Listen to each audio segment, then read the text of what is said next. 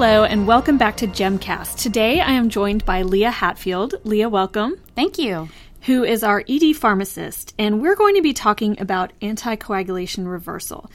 As you probably know, there are a lot of new oral anticoagulants. We've moved way beyond just the old school warfarin or Coumadin. These are sometimes called NOACs, or new oral anticoagulants, but that's kind of an anachronistic name because they're not really that new anymore. I've also seen the terms DOACs, or direct oral anticoagulants, or target-specific oral anticoagulants, so whatever they are, there's lots of new ones that target different specific clotting factors. And the difficulty is that, unlike Coumadin, you can't just give them some vitamin K and FFP to reverse them. So we are going to be talking about each of the specific oral anticoagulants and how to reverse them. Now, this is not a problem specific to older adults, but it is certainly much more highly prevalent in older adults. If you look at the percentage of individuals who are on an anticoagulant or purchased an anticoagulant, in the 18 to 64 age group, it's pretty small, less than about 1%. And this data was from 2007, so it's probably more now, but in the age group 65 to 74, it's about 5.5% of people have purchased an anticoagulant in that year. And then in the over 74 group, it's over 10%. And this is, of course, because things like atrial fibrillation and valve replacements, etc., are just more prevalent in that age group. Typically, we need to reverse anticoagulation if there's an intracranial hemorrhage or some sort of life-threatening GI bleed or other source of bleeding. Today, let's consider a case of a 70-year-old woman who is on an anticoagulant for atrial fibrillation who comes in after a fall. Typically, these are fall from standing, not, fall off a 2-story building, and she has a small intraparenchymal hemorrhage on her CT. She has a GCS of 14 because she's mildly confused and has some amnesia, but no focal deficits. How should we manage this patient in terms of anticoagulation reversal? Let's talk first about the case in which she's just on good old warfarin. We can check her INR, and we find that it's 3. What should we do with this? Intracranial hemorrhage is arguably the most serious and potentially life-threatening bleeding complication of all of the oral anticoagulants. Even though this patient's GCS is 14 at presentation and there's no focal deficits, there is a significant risk of expansion of the intracranial hemorrhage, neurologic decline, and then associated morbidity or mortality. So current evidence supports the use of emergent reversal agents in these cases and points to the use of PCCs, or prothrombin complex concentrates, as first-line therapy for emergent warfarin reversal. Currently in the United States, there's both 3-factor and 4-factor PCC products on the market, and theoretically, the 4-factor PCC product has a therapeutic advantage due to the addition of other clotting components such as factor VII, protein C, and protein S. Keep in mind that this hasn't yet been proven in randomized controlled trials. PCCs have a rapid onset of action, and they provide immediate reversal, but you also have to remember to give phytonadione, or vitamin K, as a co-administration in conjunction with the PCC for emergent warfarin reversal. This is because we often forget that as soon as we start replacing clotting factors into the body starts breaking them down again. Vitamin K has a slow onset of action. It takes 6 to 12 hours to start working, so it's not going to provide you with acute emergency reversal, but it does provide you with sustained reversal of anticoagulation by carboxylating or building our endogenous clotting factors. Keep in mind that PCCs are only a bridge until your vitamin K starts to work. PCCs are relatively newer medication that have been on the market in the U.S. for only a few years, and they have been shown to more rapidly reverse the INR. I think there's still some debate about mortality benefit and bleeding cessation. What about hospitals that don't have PCC? So the downside is it's very expensive. So not all small rural hospitals who see the same volume as a large inner city or academic hospital will be able to stock it. So what can they do for this patient who has a bleed on Coumadin? You're right. PCCs are expensive, and they're also difficult and somewhat time-consuming to make, especially if you're in a facility with lower numbers of resources. So in the case of intracranial hemorrhage and other major bleeding, there is some data to support the use of FFP. FFP also replaces clotting factors and must be administered in conjunction with vitamin K. FFP has some downsides, potentially. It does present a larger volume load to the patient. Usually, to provide adequate reversal, you're going to need to administer a minimum of 4 to 5 units of FFP to replace the same amount of clotting factor as 1 dose of PCC. and so it may cause a higher incidence of pulmonary complications such as TRALI or TACO. There has been one clinical trial to date that was published in Circulation in 2013 that directly compared PCC and FFP in patients with major bleeding. There were about 200 patients in the study, and the study showed that PCC corrected INR much faster than FFP and was also faster and easier to prepare. Interestingly, though, there was no difference in 24-hour hemostasis between the two groups, and the death rate was equal in both groups. There was also no statistically significant difference in thrombosis rates between the two groups. Obviously, larger comparative studies are needed, but I think one could argue that the faster preparation and reversal with PCC may have a therapeutic advantage, especially in intracranial hemorrhage. And just to backtrack for a second, TRALI is transfusion-related acute lung injury, and TACO is transfusion-associated circulatory overload, so Correct. Related, but particularly in patients with CHF. One other thing I wanted to ask about reversal with PCC. What INR can PCCs get you down to? So, for example, say the patient comes in with an INR of 1.5. Maybe they've been only moderately regularly taking their Coumadin. Mm-hmm. Can the PCC get you below that, or is there a hard and fast limit there? So if you administer PCC in conjunction with vitamin K, and that's kind of your trick there, then you can certainly get the INR below 1.5. And you would still want to administer it in clinical incidences. If you had a patient that's on warfarin and bleeding, and let's say their INR is 1.6, when they come in, you would absolutely still want to administer PCC and vitamin K, and frequently you'll see their INR fall all the way back to normal at 1. Now let's consider we have the same patient, the 70-year-old woman who comes in with an intraparenchymal bleed, and she is on Pradaxa, which is a direct thrombin inhibitor. Is there any utility or correlation of the INR with the degree of anticoagulation? Great question. No. So in the case of emergent reversal, there is no utility in measuring INR in patients who are taking Pradaxa. You may see elevation in the INR in response to the presence of dabigatran in the serum, but it's important to recognize that this is an insensitive measurement and it's a nonlinear relationship. So in the case of emergent reversal, it's not a clinically relevant measure of the degree of dabigatran anticoagulation. I'll put in the show notes a table of the generic names and the trade names of all these medications because we will kind of switch back and forth. Pradaxa is dabigatran. And again, it is a direct thrombin inhibitor. So for this patient, what should we give her to reverse her anticoagulation? Ideally, if a patient presents with life-threatening bleeding on dabigatran or Pradaxa, you want to administer a new targeted reversal agent called idrisizumab, or trade name Praxbind. At this point, based on existing evidence, it should probably be considered your first-line agent for reversal. That's because Praxbind is a monoclonal antibody fragment that binds directly to the dabigatran molecule and thereby provides immediate neutralization of the anticoagulant effects of dabigatran. This is an interesting drug to me because it's not like PCC or FFP that is repleting your diminished factors. It's actually binding the drug and then sequestering it.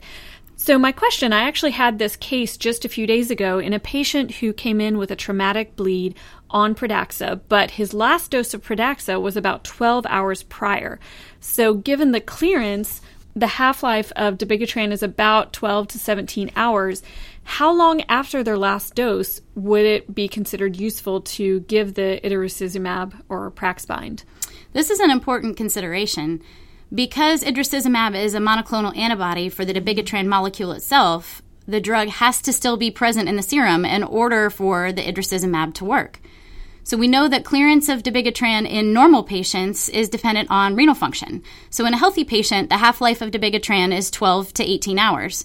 This can be prolonged, though, in patients that have decreased creatinine clearance or in those who present in acute renal failure.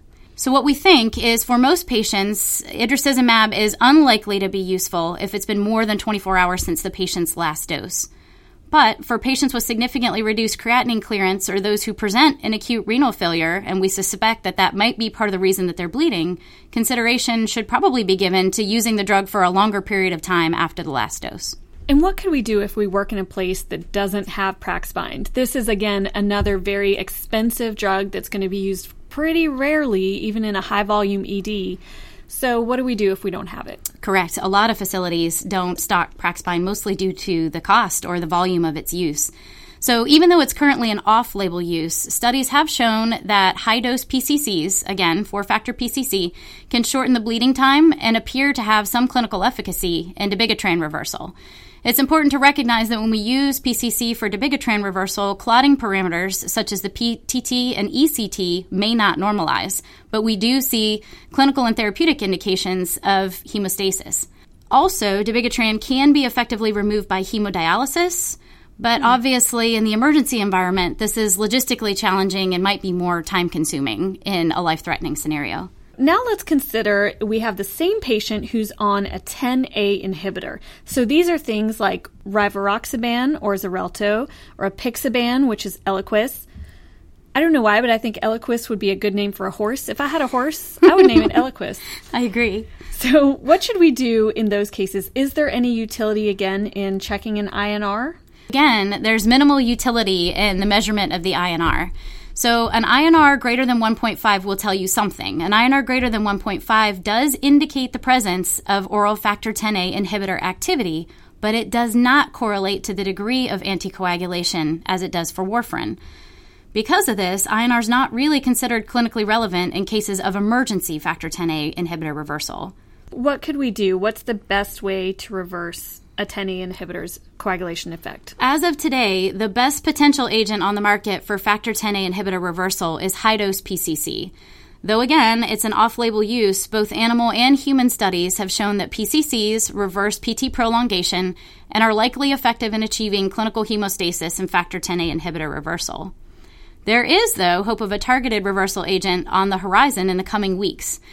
There's a drug called andexanet alpha, which is a modified recombinant factor Xa inhibitor molecule that acts as a decoy protein at the receptor site and provides immediate reversal of factor Xa inhibitor anticoagulation. Phase 3 and 4 trials in healthy volunteers have already been published, and Phase 4 trials in patients with moderate to severe bleeding are ongoing. FDA approval is expected for andexanet in the coming weeks, and it's quite possible that it may replace PCCs in the near future as the first-line agent for emergent factor Xa inhibitor reversal. And andexanet alpha is, again, another very targeted reversal agent. It's a decoy protein, so it's blocking the receptor site for the 10A inhibitors. So it's important to realize, for example, you can't use Praxbind or itarucizumab on the 10A inhibitors. It's going to have no effect whatsoever, and you'll just have drained $15,000 or whatever it costs. And similarly, you can't use andexanet for dabigatran reversal because it, again, will have no effect. What about hospitals that won't carry andexanet? This is important because I think because of the cost and, again, frequency of use, there will be many, many hospitals that will not have andexanet immediately once it's approved by the FDA. PCC should definitely remain the mainstay or first line for emergent reversal therapy for factor Xa inhibitor reversal in these institutions. So we've said PCC can be the first-line agent for Coumadin, and then currently first-line agent for the 10A inhibitors, the rivaroxaban and apixaban, and second-line agent for Pradaxa or dabigatran after Praxbind. What about hospitals that don't have PCC? Because PCC in and of itself is quite expensive and, again, not something you use every single day. Is there any utility to FFP for the NOACs? Obviously, for Coumadin, we've said there is some utility. Will FFP help a patient who has a bleed that's on Pradaxa, Xarelto, Eliquis, these meds? FFP, in theory, could be useful, but it's important to remember that FFP has much lower concentrations of clotting factors in it than PCC, so it's going to require a much greater quantity of FFP to have any sort of clinical effect.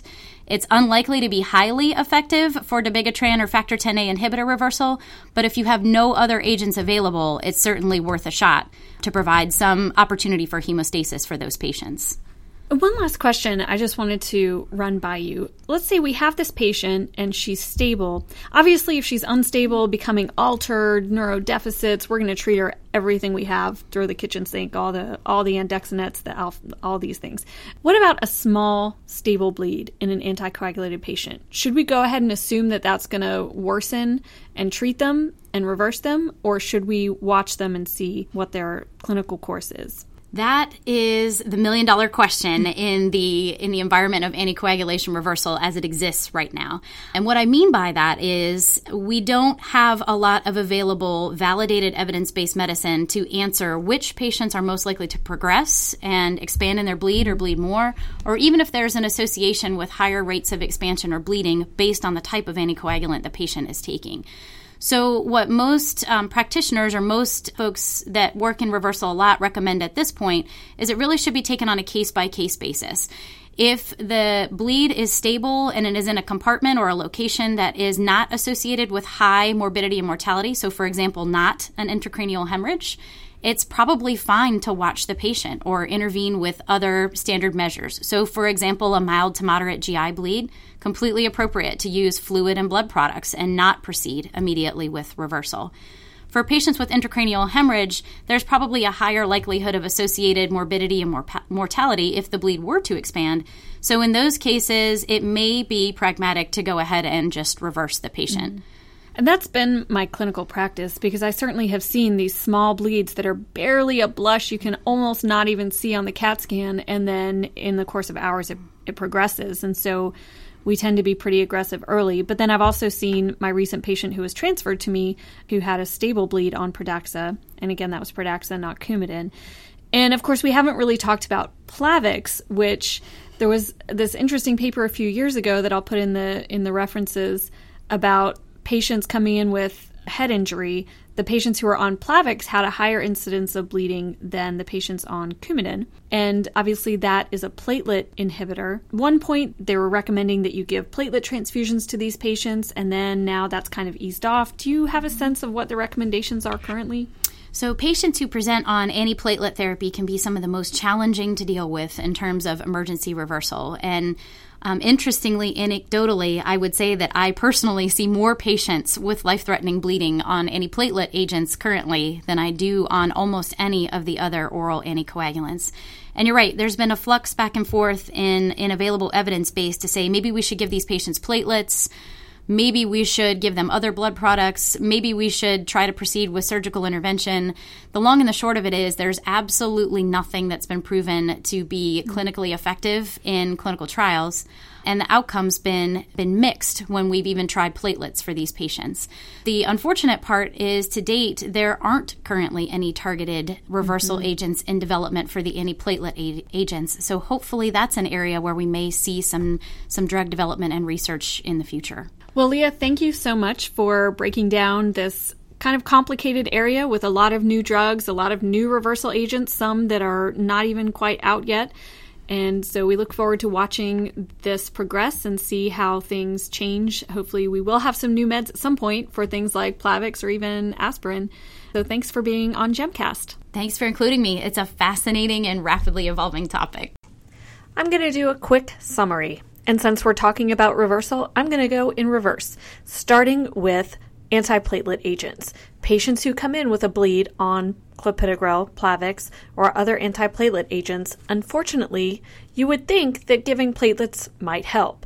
But it doesn't really seem to help. And in fact, I put a link in the show notes to an article in The Lancet published this year, 2016, that reported on the PATCH trial and showed that platelet transfusion was actually inferior to standard care after a spontaneous intracranial hemorrhage associated with antiplatelet agents. So not really much you can do by way of reversing these specific drugs.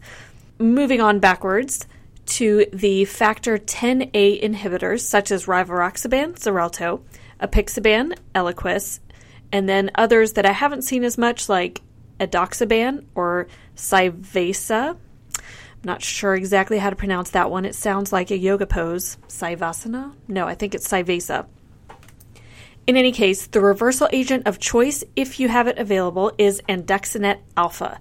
If that is not available, then PCCs are probably your next bet. Keep in mind that the drug has to be present in the system for the andexanet alpha to be effective, and I have put the half-life of the drug in the show notes in a table. Moving on further back in time, we talked about dabigatran, which the trade name is Pradaxa, and this is a direct thrombin inhibitor.